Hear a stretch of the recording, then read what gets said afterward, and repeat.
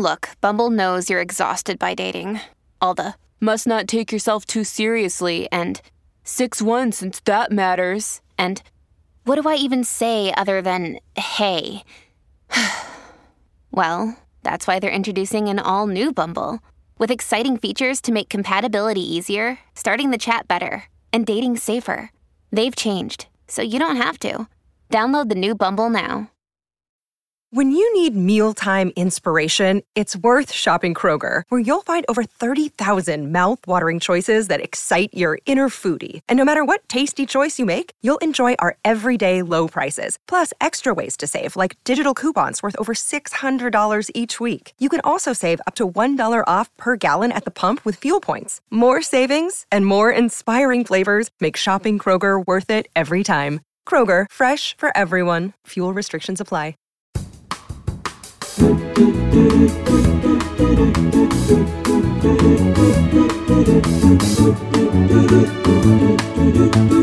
Namaste, motherfuckers. Welcome to Namaste, Motherfuckers, the only podcast where the worlds of comedy, self-help and business collide.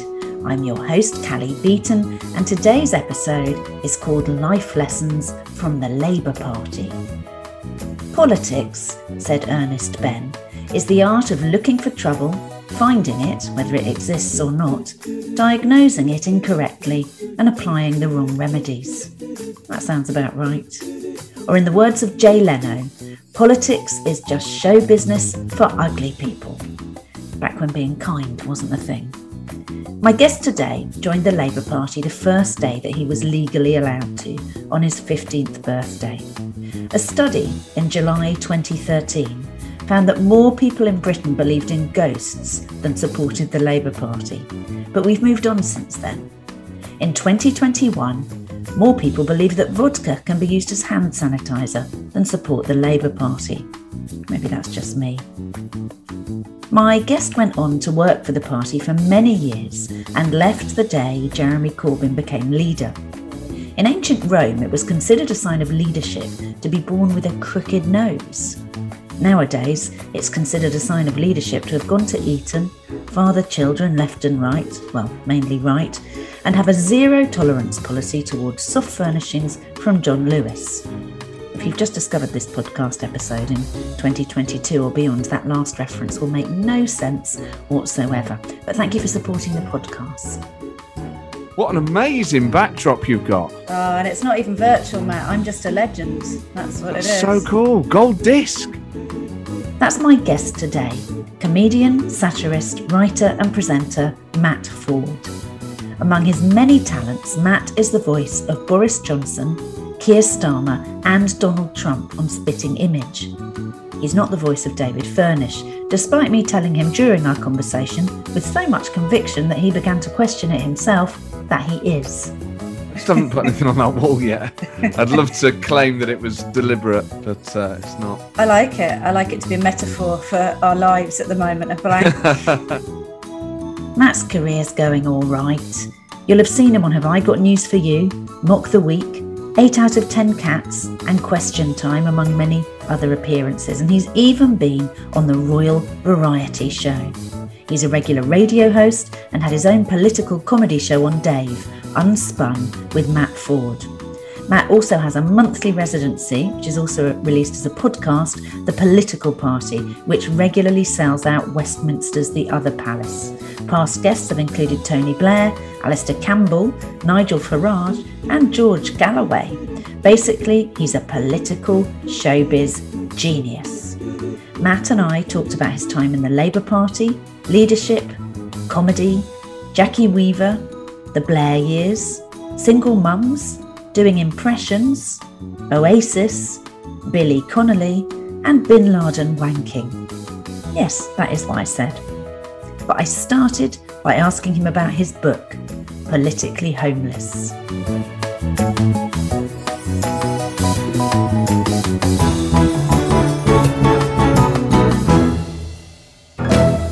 I think I say this in the book. I never thought I was the sort of person who would write one.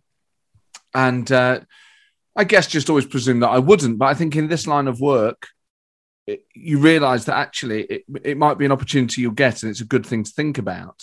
And I think I'm just very lucky that at a time when a lot of people were feeling the same, I was in a position to articulate my personal take on why politics, particularly in Britain, had become so repellent. And I'm very lucky that before I was a comedian and all the other things, I had worked in politics. I had a lot of personal experience to share, a lot of it positive, some of it negative.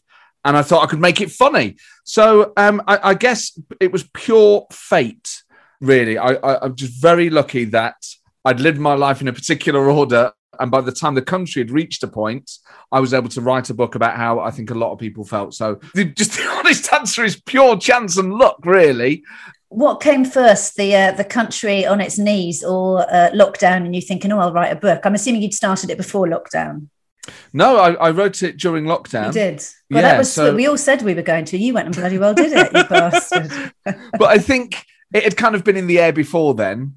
And then it probably would have happened around a similar time. The great, I guess, one of the few positives of lockdown was that it meant that I could just really focus on it. Whereas I think if you were out gigging and stuff, finding the time would be quite difficult. So I just knuckled down and did it. I assume you had a deal for it. Not that this is a podcast about how to get a book published, but I assume you had a deal for it before you wrote it, right? It wasn't a speculative bit of writing. You got an advance and a pre-deal. Yes, that's correct. My agent handled all that. So, yes. The old businesswoman in me is like, what kind of deal did you get? No, I wasn't going to ask you for numbers. I was just thinking in terms of it wasn't a speculative bit of writing. You knew you were writing something that was going to be read, assuming anyone wanted to read it. Yes, I didn't write 60,000 words and then try and get it commissioned. No. I thought that was the more sensible. I think maybe it's different. I think depending on the sort of book, actually, and obviously I've written a book, so technically I guess I count as an author, but not in the same way that someone who writes a novel or whatever, where you've got, because I think comedy would be more like that, where you would consider yourself a storyteller, whether you'd got a deal or not, because that would be your kind of driving motivation. So it's different for people like that, I think, because then you probably do write it and then try and get it sold in the way that a comedian does the jokes and then tries to progress. So it was different for me. I think given the type of book, I guess it was always going to be that way around.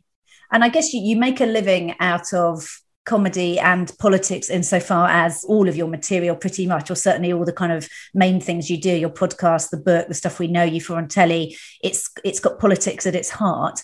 But I was really struck in the book by, and I guess this is what you do for your day job, but how you managed to mine the funny in some really bloody distressing stories. And it really did make me laugh out loud. The Bin Laden wank line, which I think if not, hi mum and dad, I know you'll be listening, but that's a classic. That made me snort out my toothpaste. There were a couple of absolute corkers in there, but you manage even in the really dark sort of parts of the book to be funny. So what is that like, sort of dancing on that kind of tightrope?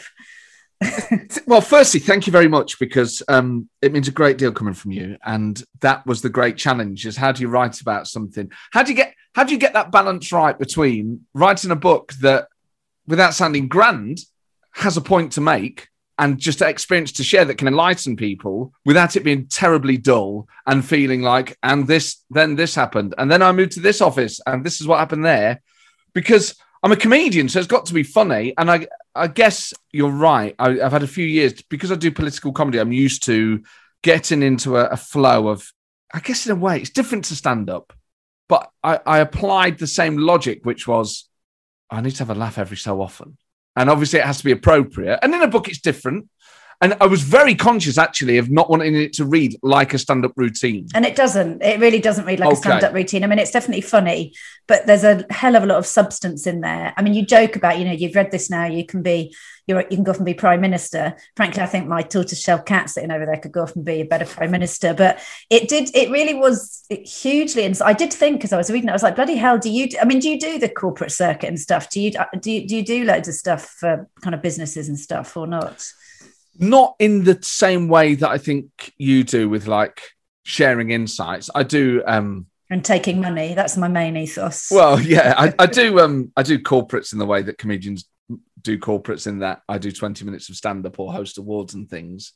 I've never done one where it's, here's the things I learned in politics or about leadership, and here's that more proper stuff that you don't start doing that, because that's that, I wouldn't recommend it. I've got that sewn up. I wouldn't dare. No, I mean, but the sad thing for the likes of me is that if you did, you could, because some of the things that you talked about, it was literally, I was like, this is like a study in leadership and bad leadership and bullying. And it so reminded me, I've worked at enough massive corporations that no one will know which one I'm talking about. But to a T, they've had similar infighting and nastiness and cronyism and crap that makes you want to leave when you're thinking, I'm one of the good guys. I'm here for the right reasons. Why am I leaving? And I don't know if this was the case in the Labour Party. So for anyone who's been living under a rock, you left the Labour Party when Jeremy Corbyn was elected as leader of the Labour Party, right? Was it virtually overnight that you left? I left literally the moment he was announced as leader. I emailed the Labour Party and cancelled my membership. I hadn't worked for the party for a while. I stopped working for Labour directly as an employee in 2007, I think, or 2008. And then I still then worked in politics. I worked for a Labour politician after that. And then I didn't work directly in politics since the kind of 2010s. But I was still a member of the Labour Party, and I'd struggled to stay a member during the Ed Miliband years. But I thought, I wanted a say in who the next leader was going to be. And I hoped that Labour was going to make a return to the sensible centre-left. And it's one of the points I make in the book. I know a lot of people were taken in by Corbyn. A lot of very well-meaning, good people were taken in because he talked about hope. And on the face of it, you can totally understand why he energised particular parts of the population that didn't feel that Labour had really spoken to them for a while. However, I dealt with people like him before. And I dealt with the hard left, and I'd seen how they'd masquerade as, morally superior, what their actual agenda was. I was deeply worried about some of the things he'd said, horrified by the people he'd hung around with. And quite apart from anything else, I wanted Labour to be electable. And the further Labour goes to the left, the less electable it gets. So it was a whole range of reasons, but I knew who Corbyn was. I knew what he was really about. I was horrified. I didn't, you could see what was going to happen. And I wanted to play no part. I didn't want to give a single penny to a party that was going to let that man be leader. Was it still shocking when you saw the Panorama documentary? Were you still shocked by the extent of what was actually going on and how bad it had got for some people? I think, yes, because even though you hear the generalities, and I still had friends who worked for the party, so you would hear bits. When you see it laid out, and when you see, and I talk about in the book, a guy called Mike Crichton, who I knew, it wasn't just, the anti-Semitism was horrendous. And when people are talking about considering suicide, and they just weren't taken seriously, it's just horrific. Even if that wasn't a political party, any employer seeing their staff talk like that on Panorama should have been horrified and changed the way it works. Instead, they briefed against these people. They doubled down, didn't they? Yeah, and then to see people I knew, because in a way you leave somewhere, you move on, and I was a comedian now. I'm an ex-member of staff, but I'm a comedian, and that's how I see myself. To see people I knew and had worked with and around on that thing, on that documentary, talk about how they'd basically been humiliated. The whole thing made me feel sick anyway, but obviously it really took me back to having worked there and how emotionally invested I was in those people and in the cause. And it is traumatic when you see one of the things that struck me I had a sense as an outsider does as to how toxic it might be within a political party or within politics full stop. But one of the things that struck me that was very much a parallel from my corporate life was that the people who would be rewarded and continue to rise to the top were often people that were so bloody difficult or awful that everyone was like, I'm not taking them on. So they would just carry on apps. And then the people like me that just did a decent job and tried to be nice, no one needed to worry about rewarding me because I'm not saying I was very handsomely rewarded. I'm not trying to sort of have a sub story, but I towards the end of my time in the corporate world, I do remember thinking, unless I become much more of an arsehole, I am going to continue to get walked all over and I won't be rewarded because I'm going to try and be obliging and decent. And I used to sort of square it off by thinking, but I do manage a hell of a lot of people who I do the right thing by. So I thought I'm a decent egg and hopefully they think I am. But then another bit of me thought, I used to sit in board meetings and think, I know the game to play here. I know what I should say, but I honestly can't be asked anymore because it's the same movie, different people, and I'm about to start saying what I actually think. So I don't know if it struck me that it was a bit like that, what you talked about the Labour Party, that the arseholes were sort of getting rewarded at a certain point and the people trying to do the right thing were getting sidelined. Is that how it was? Well, from the outside, that's how it looked, yeah. And on a grand scale. I mean, I should say as well, when I worked for the Labour Party, I worked with some of the most talented, incredible people whose skills in the private sector would see them generously rewarded. Yeah, and that comes across, I think, that comes across really well in the book. Yeah, some incredible people, and not just the politicians. I mean, some of the politicians were exceptionally gifted. And, certainly, I mean, I was working there towards the end of the New Labour period in a very, very small way. But whatever their faults, people like Tony Blair, Alistair Campbell, Peter Mandelson, Gordon Brown were hugely talented individuals. And to feel like you were playing a part in that was really, really special, even when it started to fall apart. But I guess like any organisation, the Labour Party is not immune, even in the time that I worked there, to kind of promoting difficult people to get them out of the way. Yeah, there is, or not stopping them. It's the people who are willing to manage upwards, aren't they? So people who are absolute dickheads to people to their left and right and below them, but know what to say to keep having their path upwards. And it's a very kind of cynical but effective strategy. I mean, you're a self-confessed Blairite. You've had Blair on. You did a live stream with Blair on your podcast last month. You've had him on your podcast before. So, and you were, what age were you when Blair got in? 14. 14. That's aging, because I had my first child not long after he got in. So it was a big year for me, but different reasons for you, unless you were a dad that year, in which case, congratulations. So it did. I wasn't. So it did. You were asking me what the disc on the wall is behind me, and I was working at MTV. So back then, I worked at MTV. We were doing Unplugged with Oasis. Oh my God, the best MTV Unplugged of all time at the Royal Festival Hall. Yeah, that was, and it was. I was pregnant. That's not when I got pregnant, I might add, or not that I remember, but I was. Yeah, that was brilliant, wasn't it? So were you there for that gig? I was there. Yeah. I mean, there were so many Oasis gigs I wish I was at. Nebworth and Main Road and MTV Unplugged. That was a very. I mean, I used to go to all the Unplugged back then, and all the kind of all the cool stuff. But yeah, that was that was one of those ones where you're like, yeah, one day my kids might be interested in that story. At the moment, they're like, Mummy, and just a dick. In a way, it's the best one because it would have been different if Liam would have done it. Like Noel doing it kind of at that time kind of moved Oasis into a kind of slightly different space. It did. And I remember a bit sophisticated. Yeah, we were all, so we would go along to, and sometimes they were done in tiny venues, and you'd go as somebody who worked on them. It would just be like, like the George Michael one was really small.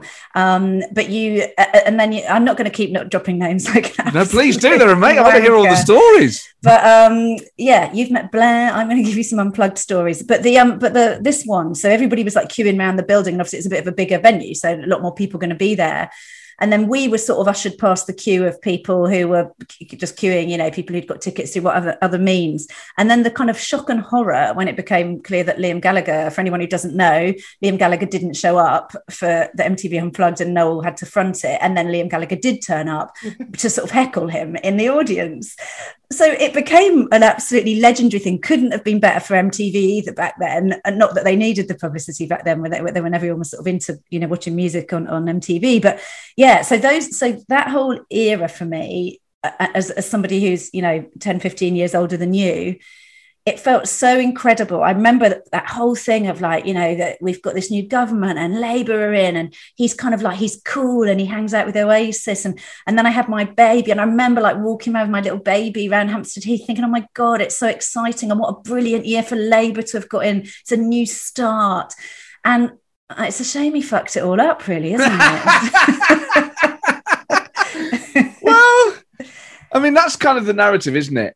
And in a way, it's people think the same of Oasis, is that sort of great hope that was never realised. I do think about it differently, and I think they did so much good that obviously Iraq is the thing that will. It's a little niggle, isn't it? It's just a little niggle for a lot of people, and it might not surprise you that I have a more charitable analysis of how and why Iraq happened than the average person. You wrote to Tony Blair when you were 15 to ask him how you could join. No, when you were 14, is that right? To ask how to join the Labour Party, and you had to wait a year, and then you joined.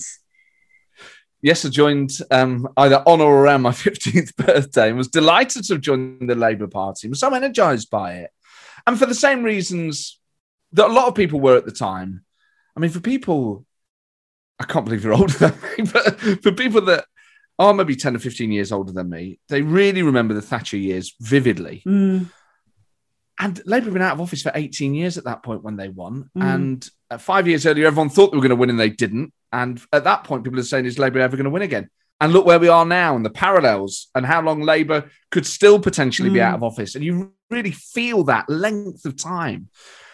So it just felt like a really hopeful, optimistic time. And I was just really taken with it. And it just gave me so much hope. And I think I'm really lucky that I had such an amazing mum. But I grew up in an area where by quite a young age, I realised we were disadvantaged compared to relatives. So you grew up in Nottingham in a single parent family, but you did have contact with your dad, right? So you were brought up with your mum as the primary carer, but you did have a sort of dad as a role model as well. I did. Well, you're struggling with role model, aren't you? You're wincing. You're like, role model, really? Well, I get on really well with him. I mean, I've never not got on with him, but I remember the day I met him. So he wasn't around for like the formative years and he didn't live in Nottingham. He lived away. So he didn't really have any influence on me growing up. I'm just very, very lucky that both my mum and my dad are really wonderful people. And they've both, over the course of my life, had a very positive impact on it. But really, my mum raised us absolutely on her own. So she did the heavy lifting during the time when the Tories were clamping down on single mums, right? So that must have been, and I have to say, even now, as I've been a single mum most of my kids' life. And even now, I remember that narrative, even though obviously I was not a mum at the time. I'm not that fucking old. But to pick on the ones who were left doing the heavy lifting and penalise them for still being there, it's absolutely beggars belief. How we ended up as a society judging the people, mothers on the whole, who were left raising the children is appalling. And there's still a lot of that out there. There's still a lot of snobbery towards single parents, particularly towards single mums. And as a kid, I absolutely picked up on it. Not necessarily from the politicians, but from neighbours, from relatives, from people that were around. It was more unusual then, wasn't it? Nowadays, you're kind of the odd one out if your parents haven't had some kind of split up. But in those, I know you're not that much younger than me, but it was still more unusual then to be from a single parent family than it is now. Yeah, and broken homes was, in the area that I grew up in, it wasn't that unusual. Oh, really? Your street in Nottingham, you were still, one of many. Inner city Nottingham, it wasn't that unusual. But particularly when I went to secondary school, you would hear people talk about broken homes, and you just think... Yeah, even that phrase, isn't it? And we call it blended. Our family is a blended family, not a broken family. That's so much better. Yeah, we're wankers. We live in North London, we eat quinoa, and we have a blended family. And why not? Why was the focus not on absent fathers? If you're talking about rights and responsibilities, duties, you don't blame the people that are doing the right thing. That doesn't mean that every parent who isn't around is doing the wrong thing or anything like that. But it was very odd. Did you... So when sexist. Yeah, well, really sexist. And there is still a lot of crap around that, definitely. And also opinions about whether you're a working mum. People, and I used to think, well, I'm the only bread. Like, how do you think I'm? How do you think a full-time job eating? Like, as in when you've got a job as well, people are like, why? You shouldn't be working all hours. It's like, well, I have to raise the kids. I have to put food on the table. You can't win, can you? Yeah, you can't win. You do work. Yeah, you work. You don't. But all the judgment of it. But so in terms of New Labour getting in. One of the things you say in your book is about them being tough on crime, that was a really big thing for you because you experienced not just one, but several burglaries as a kid. And still, I've been mugged a couple of times. It's awful. And if you can't find the people that did it, the effect on you and the places you think you can and can't go from then on. Yeah. Makes you a bit more nervous. Reminded me never to walk back from a gig with you. You seem to be like a very unlucky person when it comes. Yeah, the opposite of a good luck talisman. So you've been as a kid. I'm just glossing over the fact that you've been ever mugged as an adult because who cares about that? No, we do care about that, Matt. But in terms of as a child, so you grew up you've had memorable burglaries as a little kid, have you? Oh yeah, there was one in particular where we went on holiday to Skegness, which if you live in the East Midlands, that's the equivalent of people going to Blackpool if you live in the West Midlands or the Northwest. And we came back. What little we had basically been taken, and everyone knew it was. But there was no CCTV. You can't find, you can't prove it. It was just awful. There's something really... burglaries. It's a violation, isn't it? It's not so much what they take; yeah. it's that they've been in through all your things with that lack of respect. Thought of them being in there, and then they'd put. I can't remember whether I put this in the book or not, but they. When we got back, there was still some stuff in a bin bag in the centre of the living room, and our house was a tiny terraced house. There wasn't much in it, and I remember my mum saying to the police, "Oh, thanks for putting what was left in a bin bag." And I said, "Oh no, we didn't do that. They did that. They were due to come back with it and get the rest." But just steadily, every day, just bag bits up, methodically, gone room by room. And you're just like, that is cold. And the intrusion as a child, at night, not knowing. And this is before CCTV. We didn't have double glazing. You just think, oh my God, that sense that someone can invade your property, it wasn't even our property. We rented it, but like your personal space, your sanctuary. That sense that actually you're never fully safe, I don't think has ever really completely left me. Really? And did absolutely. That? And when you say you knew who it was, I'm not asking you to name them now, but when you say you knew in terms of the community who it was, or were they people you actually literally knew or knew the kids of or whoever? Yeah, both. Yeah. So you actually knew them. You might have been going to school with like one of the kids from that family who did it. Yeah, I mean, obviously we didn't see them do it because we weren't there, but there were rumours and it wouldn't have been surprising. You just think, oh man, this is just utterly miserable. You do have I'm going to quote it because I wrote it down because I liked it so much, and this will make people have to listen to the audiobook so they can hear it done properly. But you said these people even stole my MC Hammer album, one of the most brazen crimes you can commit. The cover even states you can't touch this. So that was another. You've got to hear Matt do that, listeners. Namaste, motherfuckers. I've got a Cameron story for you as well. So I worked at Carlton Television in 2000. I joined the very beginning of 2000. I ran an independent production company that was bought by Carlton Television. So I ended up at board level at Carlton Television at the same time that Cameron, as some listeners will know, all the ones on your podcast will know, but less on mine may know, that he did a stint of nearly 10 years as a PR man at Carlton Television. And it was such a weird time because it was such a Thatcherite environment. Michael Green was the executive chairman at the time. And he was one of Thatcher talked many times about how much she admired Michael Green. Cameron got that job because Sam Cam's mum, Lady Astor, put in a call to Michael Green and said, give him the job. So 27-year-old with no experience. This is all on record. I don't think there's going to be a lawsuit me saying this. He ends up 27 years old because he thought it would be a good idea to have some experience in the private sector. And he was very typical of the people who were there at the time. They used to have this thing. So they called it Carlton Towers, and it was on Knightsbridge. And most of us were just in shitty, normal offices. I say shitty, they were in nice locations, but they weren't fancy, offices. Remember them? And then there was Carlton Towers on Knightsbridge. I think it was number 1 Knightsbridge. And they literally had this floor. It was like sort of being in the Ritz. And they had a private dining room. They had a butler service. I never went in it. I heard talk of it. So there were people living like that. And then they would be cutting costs on, because the programmes on Carlton were shit back then. So nothing was making it onto the screen. What was it, like Bullseye? Because they made quite a lot in Nottingham. I should be careful what I say, because I did, part of what's paid for this house is that I had that job. Catchphrase. Yeah. Supermarket sweep. Yeah, that's how I know Nottingham a bit. That and the fact I used to skydive at Langer Airfield that's near Nottingham. You'll never have a conversation like this again, Matt. I'm sure you're glad about that. But it's interesting when you think about, again, what struck me with thinking about these sort of polarized parts of politics is that how do you then, if somebody at board level found it incredibly hard to have a voice when someone had said to me, you're at the same level as these guys, have a voice, but I felt silenced. It does make me wonder, with the kind of cronyism and, nepotism and all the crap that's going on in the Tory party right now, how the tide is going to turn, because how do you get a voice when you're so scared? I mean, I know you're not as invested in the Tory party in terms of your politics, but what's your view about how we're going to get out of this pickle that we're in? I think it will take a Tory defeat at a general election, and that requires Labour to sort its house out. Because the local elections didn't go so well, did they? No, they went very badly. And Labour has a lot of work to do to win the next. I think we can win the next election. Are you a Starmer supporter? I mean, I guess he's certainly much better than what's gone before in recent years. Yes, and I think it's the first time Labour can say, for 10 years, they've finally got a candidate who's better to be Prime Minister than the person who's currently doing the job. And I think in time, I think the country will probably agree. I think the problem Starmer has isn't Keir Starmer, it's the Labour Party. Is the relationship with the Labour Party is for millions of people gone beyond breaking point, and they are people that used to vote for it, often in its heartlands.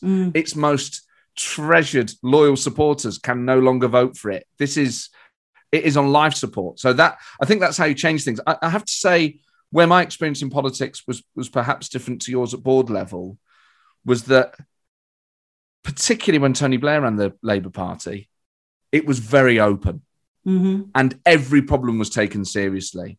And they really valued input from literally anyone and wanted more of it and did everything they possibly could. That was reflected in the way that they ran the country and the way they ran the party. They really wanted to, they got huge amounts of power out of Whitehall and set up the Scottish Parliament and the Welsh Assembly and got Stormont going again. They were so keen to just involve people in everything. They didn't go anywhere near far enough, but obviously in the end they were on limited time. But it was also the way, for all its faults, for all the problems that I encountered, the way that New around the party really was exceptional, and it attracted really good people in every regard, talented people and morally sound people, and passionate people who would do whatever it took for the kind of cause because they believed in it. Yes, and they, there was something about, and I think he deserves real credit for this. There was a personality type about Tony Blair that I think for when the country liked him, they totally saw it, which was that this was a really talented bloke, but he was open. You could chat to him, he was informal. And he knew how to get on with people in a very basic way that loads of people can't, and particularly lots of politicians can't, which is it beggars belief, really, when you think what their job is. Yeah. But that ran through the whole organisation. The whole machine was then sort of imbued with that. That tone was set from the top. And not everyone followed suit. And obviously there were people in there that were working to get rid of him, such is the nature of politics. But it had an effect. And when he left, some of that went. And I just think, that's the huge difference that individuals can make.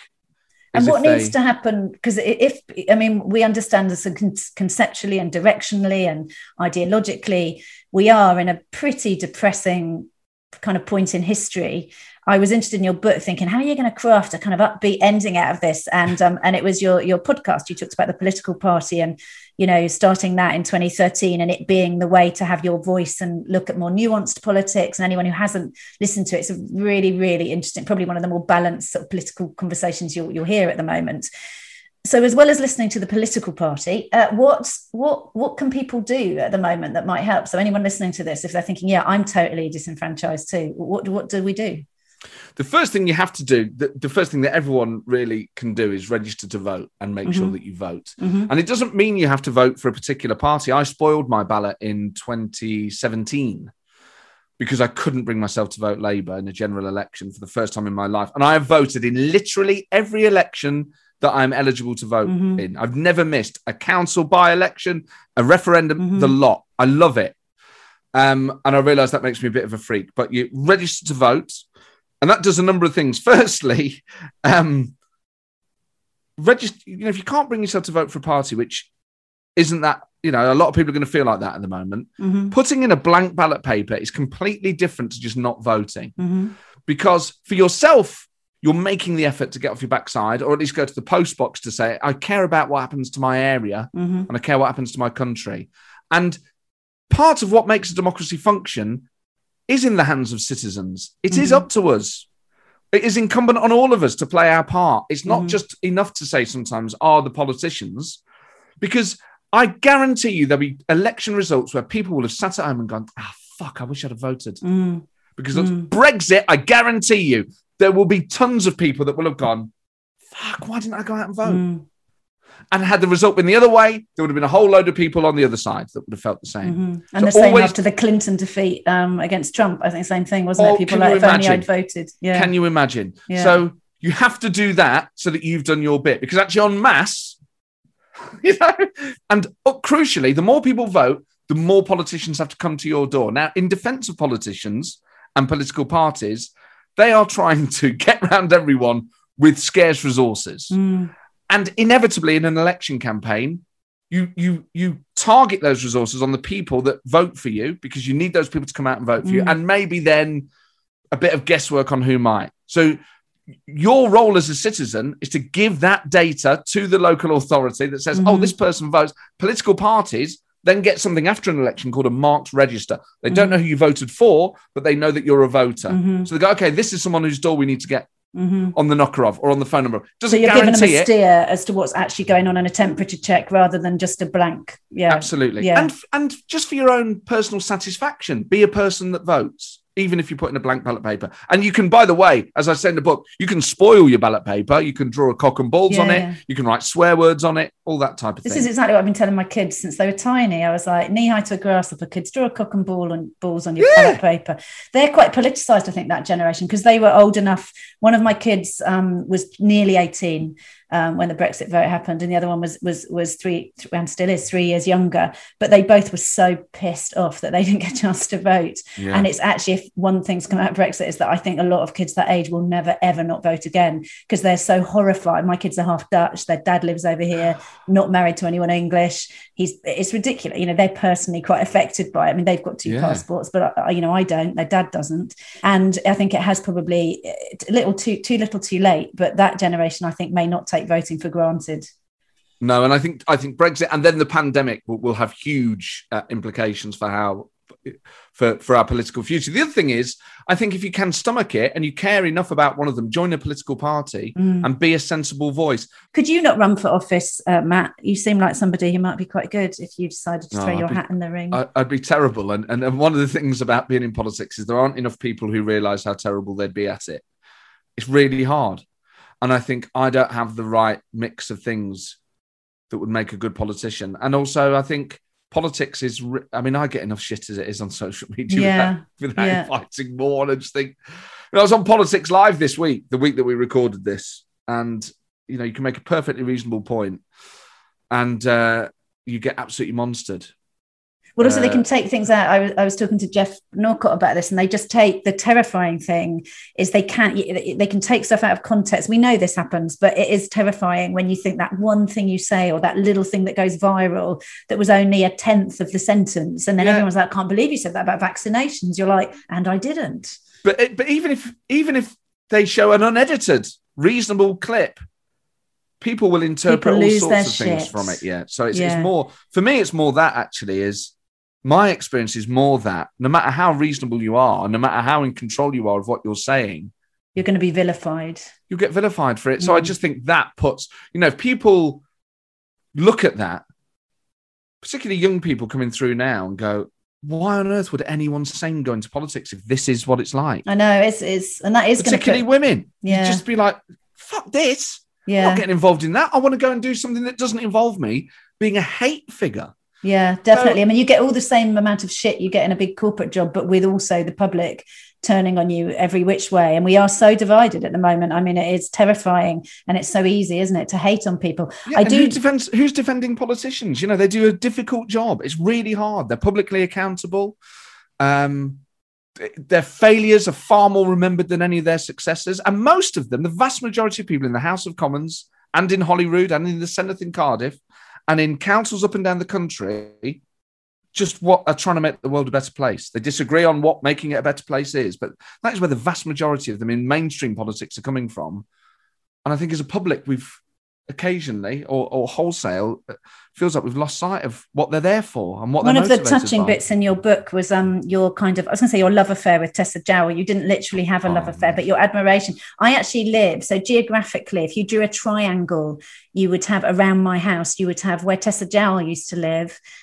You'd have Ed Miliband and you'd have Keir Starmer. I live right in the middle of an equidistant triangle. Sort of Bermuda Triangle. Exactly. I used to go to aerobics with Tessa Jowell. But it is lovely to hear. That's one of the other lovely things about your book was the sort of that celebrate some of the characters in it, and to hear things like that about somebody like her, I thought was really, really important, especially if we're looking at female role models in politics. And she was one, and it's very sad she's not still here. But so as not to end on a bum note, I've got 3 questions that I always ask everybody. But just before I ask you those, I can't have interviewed you and not mentioned what you do as an impressionist. So I'm sure everybody knows that you do that. You've obviously you're known as you do Spitting Image.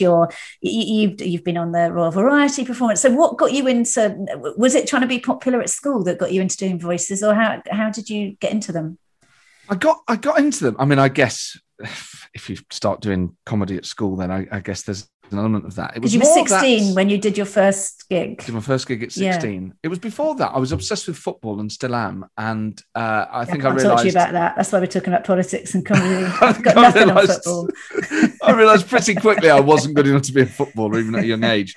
But I loved the way, and this sounds really basic, but I've got a real thing for sounds. And I love the way that some people sound. And I think actually in politics, there's something quite important about that. And I think politicians do think about the way they sound, and perhaps they should. Not that they should put on new voices, but I think, one sound I really like is Nick Robinson on the Today programme in the morning. Mm-hmm. And he has that kind of husky way of speaking. The Prime Minister announced late last night that he will be lifting restrictions. And you think that voice absolutely suits that job. And the way he describes and paints stories about politics uses his voice in that way. So even as a kid, I loved, one of my favourite things is When Life is Normal. When there's big England games on, like at a World Cup or a Euros, going to a big pub. And I love the way before kickoff, when the commentary's on, but you can't quite hear it, everything's echoing. And there are some commentators' voices that really echo like that. It's D-Day for Gareth Southgate and these men who face Germany. And there's just something about the resonance of that sound. You go, this is what this should sound like. There's a reason why snooker you can't commentate on snooker like that. It has to have that kind of more, where's the cue ball going? It has that whispering way. Cricket commentary suits cricket. Boxing commentary really suits boxing. Digs in deep, goes upstairs. He's ready to finish him off here. Oh my word, it's a grandstand finish for AJ. And even as a kid, I thought, there's something in. The commentators are adding something to this. So it was more that I used to impersonate people like John Motson and players. So rather than, and obviously I did try and recreate Goals on the Park, but I loved the way that particularly commentators sounded. So John Motson, I think, was the first, and he has one of those voices, very specific, but it has that resonance in it. It's the FA Cup final, and you just think there's a magic in that, and I loved that. So that's what got me into impressions. So I would just do them, and then I would impersonate teachers and whoever was on telly and things, and then as my obsession with politics grew, I guess I would just impersonate whatever you're watching and whatever you're taking in the same way. I think it's the same for any comedian or creative.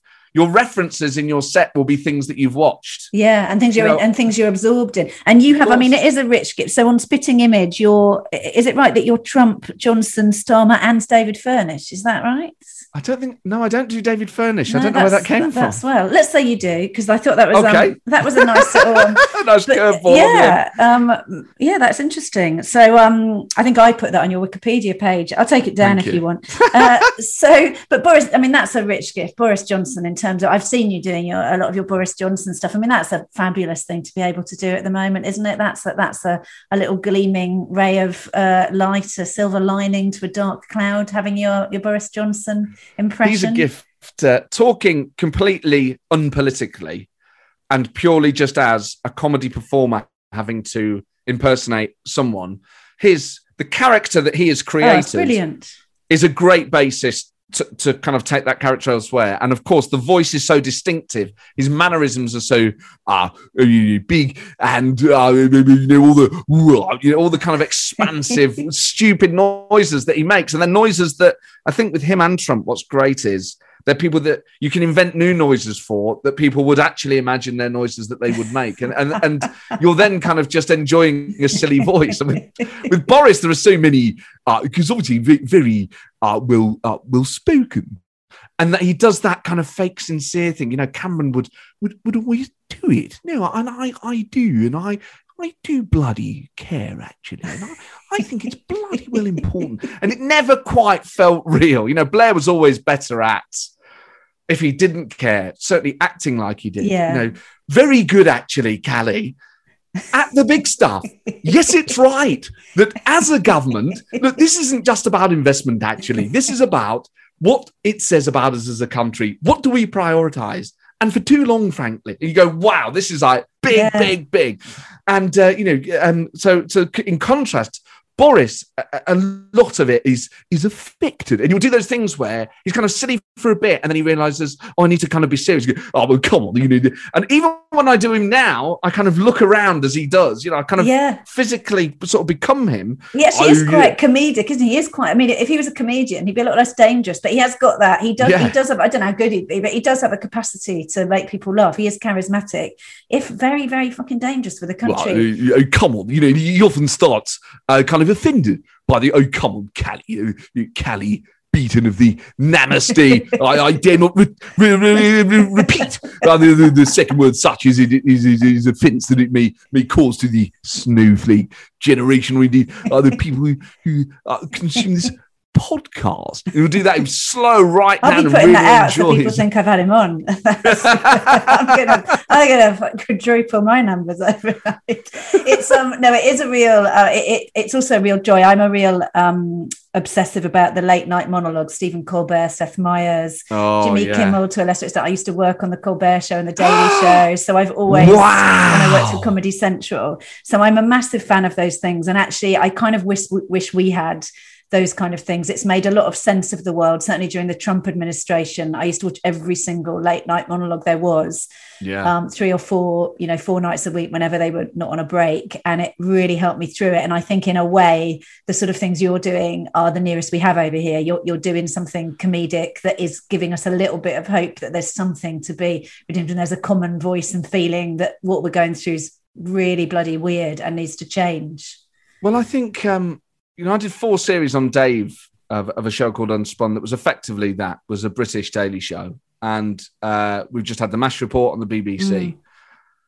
There is no good reason why those shows shouldn't have continued and why Colbert and Trevor Noah and Jon Stewart and what those people do can't work here. And there's no reason why those hosts can't just not be blokes. There's no reason why those things can't work here at all. Britain has a proud satirical history. Have I got news for you? Has run for, more than 30 years now. Spitting Image has just come back. There's a huge market for it. There's a huge market here for those American shows. Yeah. So I think they're the sorts of shows that broadcasters really have to stick with over a long period of time. They take a long time to build. And we used to, that's what I did at Viacom was I worked on trying to get their shows around the world as formats, get the format out or the original American version. And it was so hard selling that as even getting it over here, it was on, I think it was Channel 4. They used to license the Daily Show from us. And even they didn't even take the US version, which had incredible names on. So had John Oliver as a correspondent back then. It was an incredibly well-made show, and they just said there wasn't an appetite for it. So I do personally have a real passion for whatever we do in the comedic world that has any of that in it. I don't think there is enough of it, and coming very much from an American comedic and television culture as I do from my career, I really value it over here. Namaste, motherfuckers. What would you pick as your namaste motherfucking life-changing moment? I guess there are quite a few. And I think, I'm not sure I could say there were defining individual moments that have led me to particular things. But if there was one, this is such an incredible story. So me and John Richardson, who's another great comedian, periodically go to New York. We try and go we always said we'd try and go once a year. We do it every month or 2 years around Christmas. And we just love it. We go there. And we've been a few times. So now we just basically, it's a 5-day pub crawl around New York. And it's fantastic. The first time we went, so he just started doing 8 out of 10 Cats, I think. So he was getting a bit of profile in the UK. And we're over there on the piss. And I was a comedian as well. And I was writing for him on these shows. And So, he was doing very well and I was doing okay. We're, two young lads, happy with life. And we used to play a game called, and people would have played versions of this, the lookalike game. So if we were on the train, you'd go, oh, bloke over there looks like a tall Les Dennis. That bloke over there looks like, a short Tony Blair, or she looks like, an old Margaret Thatcher, or whatever it was. And you go, oh, yeah, that's quite good. We're in downtown Manhattan towards the end of our trip. And John goes, he looks like Billy Connolly. I said, that is Billy Connolly. And I'm the sort of, and we are opposites in this regard. John is the sort of person who would never approach someone in the street. I'm the sort of person that just approaches them and doesn't even think about what I'm going to say. And I went, Billy Connolly. And it's Billy Connolly, the greatest stand-up that's ever lived. Yeah. And we've bumped into this guy who's from the same tiny little island as us, and we've bumped into him in Manhattan. He turns around, he's radiant. He goes, hey. I said, oh my God. I said, Billy, we're comedians from Britain. We're both massive fans of yours. He goes, oh, great. He goes, what are you doing over here? Are you over here gagging? We're like, no, we're just on the piss. What are you doing tonight? I said, we're just about to go and see the Ghostbusters fire station. He goes, you've got to go to Caroline's near Times Square. It's great. They're doing new material there. You'd love it. We're like, all right, okay, yeah. And then it was one of those things where you go, fucking hell, we've stopped Billy Connolly in the street. So Billy, I'm so sorry. We'll let you go. He goes, oh, not at all. He gave us, pep talk doesn't do justice to this, the impact of his words and the thoughtfulness. So he says, starts asking us how we're doing, and John goes, I've just started doing panel shows, He goes, don't apologise for that. He goes, you're in a city full of comedians that are waiting tables, saying I'd never take that gig. It's because they don't get offered it. You got to pay your bills first, then you can make the thing you want to make. All this thing, I was like, oh my God. We're now in hungover, in the street being given. It's that, now I see these adverts on YouTube periodically for things like Masterclass or whatever they're called. You're like, we got that from the greatest in the street. So then we're like, oh, Billy, we'll let you go, mate. I'm really sorry. He goes, oh, not at all. And don't forget, by the way, and just starts giving us basically all this wisdom, all this knowledge delivered by Billy Connolly. And we're like, right at the end, we're just like, oh, mate, I really feel like we get a photo with him. I'm kicking myself. I didn't get his autograph. Anyway, we walk off. We go our separate directions. And then John is visibly shaken, and we're just like, what the fuck? We're just walking down the street of Manhattan going, what the fuck? He then shouts after us. He goes, boys, it'll happen. It'll happen. Oh, that's actually made me feel quite moved. Oh, cheers, Billy. Thanks for it. We're like, wow, the PS is this amazing. That is amazing. Just thought, he just give us that extra, and that's the bit that and in the immediate aftermath of that, we're like, fuck, we let Billy Connolly give us this amazing thing. Boys, it will happen. Whoa. And then obviously you tell everyone when you get back, you're not going to believe this. And then I guess like any story like that, you kind of forget about it. And then, so it was nearly 10 years ago, a few months ago after I moved house, I found an old laptop, plugged it in, and all these old photos of this trip were on there. And our photos of Billy Connolly were on there. I was like, because I thought I'd lost them. I thought it was just on an old phone and I'd never get them back. And it all came back. And now I'm like, I don't think even then, in the peak of our excitement, in the immediate aftermath of that encounter, I don't think we really appreciated actually what a profound thing he did for us that day. And I just think amazing. Periodically, I think, fuck, I wonder if in a way that has played a part subconsciously in keeping me going. That is amazing. Thinking, incredible. Watching his stuff lately since he's had Parkinson's, I felt so emotional every time I've seen any of his, anytime I've ever seen anything of his, which is everything. I've saw everything he's ever done. I find it so devastating what's happening with him, and I can't bear to think, people say I can't bear to think David Attenborough will ever die. I can't bear to think Billy Connolly will ever die. He's the one who said a comedian is not a person on stage saying funny things, it's a funny person on stage saying things. And isn't that just sum it up? He is one of those people that is a mix of so many things, and he makes it look easy. He does, and he's so and physically so. But yes, before we wet our pants over Billy Connolly, which we could easily do, I need to ask you, and thank you for that. That was an absolutely lovely Namaste motherfucking moment, top of the Namaste motherfucking charts. What's your favourite joke? They're all my top 100 jokes. I think would all be Tim Vine jokes, and the one that I remember more than any other is all tennis players are witches. Look at Goran, even he's a witch. And I must think about that joke at least once a week. And I think I first saw him tell it in about 1999. I think, it's such a great, because you know what's happened is he's heard Goran, even he's a witch, and thought, even he's a witch, and then gone backwards. You're like, all tennis players aren't witches. It's such a silly damn joke. Even he, like, that's what makes me laugh about it. Is like, they've got them all now. Andy Murray, like, even Goran. I just love how much it does with such a small amount of words. And what would you, if there's one bit of life advice, you gave us advice that you would give to people wanting to do something to improve the landscape politically, but if there was one bit of life advice you could give to anybody listening, what would it be? Celebrate the victories, however small, because you'll always regret it if you didn't. You'll always think, we should have gone for a pint then, or had a glass of champagne or something. Whatever it is, it doesn't have to be career, it can be personal, it can be anything. Because so much of life is work and bills and stress and fear that when something good does happen, I think sometimes people don't quite process it. And it doesn't have to be something massive, but enjoy it at that point, because the further you get away from it, you go, I can't celebrate it now. So don't be immodest in celebrating whatever it is, however you define a victory. I think at that point you should treat yourself, whether it's to a beer or to a pack of stickers or whatever it is you collect. I'm going to have a pint of cider because my son has unloaded the dishwasher. So that's that's what I'm going to do. All your and I should say we're recording this at 8 a.m.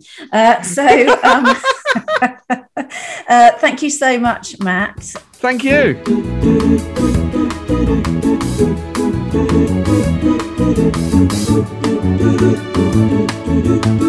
Namaste, motherfucker. That was the mega talented and lovely human Matt Forde. Every episode, I pick a thing inspired by my guest that I am going to try. This week, I'm going to do something Matt says in his book everyone should do at least once in their lives, and that's go to the public gallery in the House of Commons. We'll put a link in the show notes, but the galleries are apparently open to the public from Monday to Thursday, and it's free. You just rock up, although apparently you should be prepared to queue. And if you want to go to Prime Minister's questions, you do need a ticket. So look at me looking like know what I'm talking about. Namaste Motherfuckers was written and presented by me, Callie Beaton, and was produced by Mike Hansen and Karu Shadami for Pod People Productions. Music by Jake Yap. If you've liked today's show, please subscribe now on your favourite podcast app, and also rate and review the show, not because I'm needy and crave external affirmation, but because it helps other people find the show. So that's the show for this week. Thanks to Matt for joining me. You can find links to his website, social media, and all his other good stuff in the show notes. We'll be back in your feed next Monday when I'll be talking to comedy producer, presenter, and writer of shows including The Hitchhiker's Guide to the Galaxy, Blackadder, and QI, John Lloyd.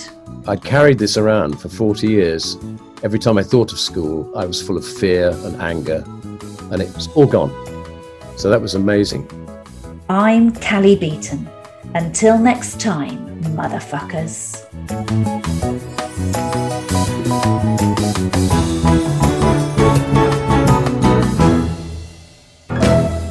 Namaste, motherfuckers. Pod people. Hi, my name is Kay Adams, and to be honest, I'm not so good with the ageing process, so I enlisted my old chum, the filter-free Cara McKenzie, to advise. Could you imagine being a porn star? The room would need to be really hot for me to strip off. To be honest, she's not much help, but she is rather amusing. And along with some great guests, Joe Brand, Andy Oliver, Anton Dubeck, Ruth Langsford, and Craig Revel-Horwood, darling, we are learning how to be 60. Listen wherever you get your podcasts.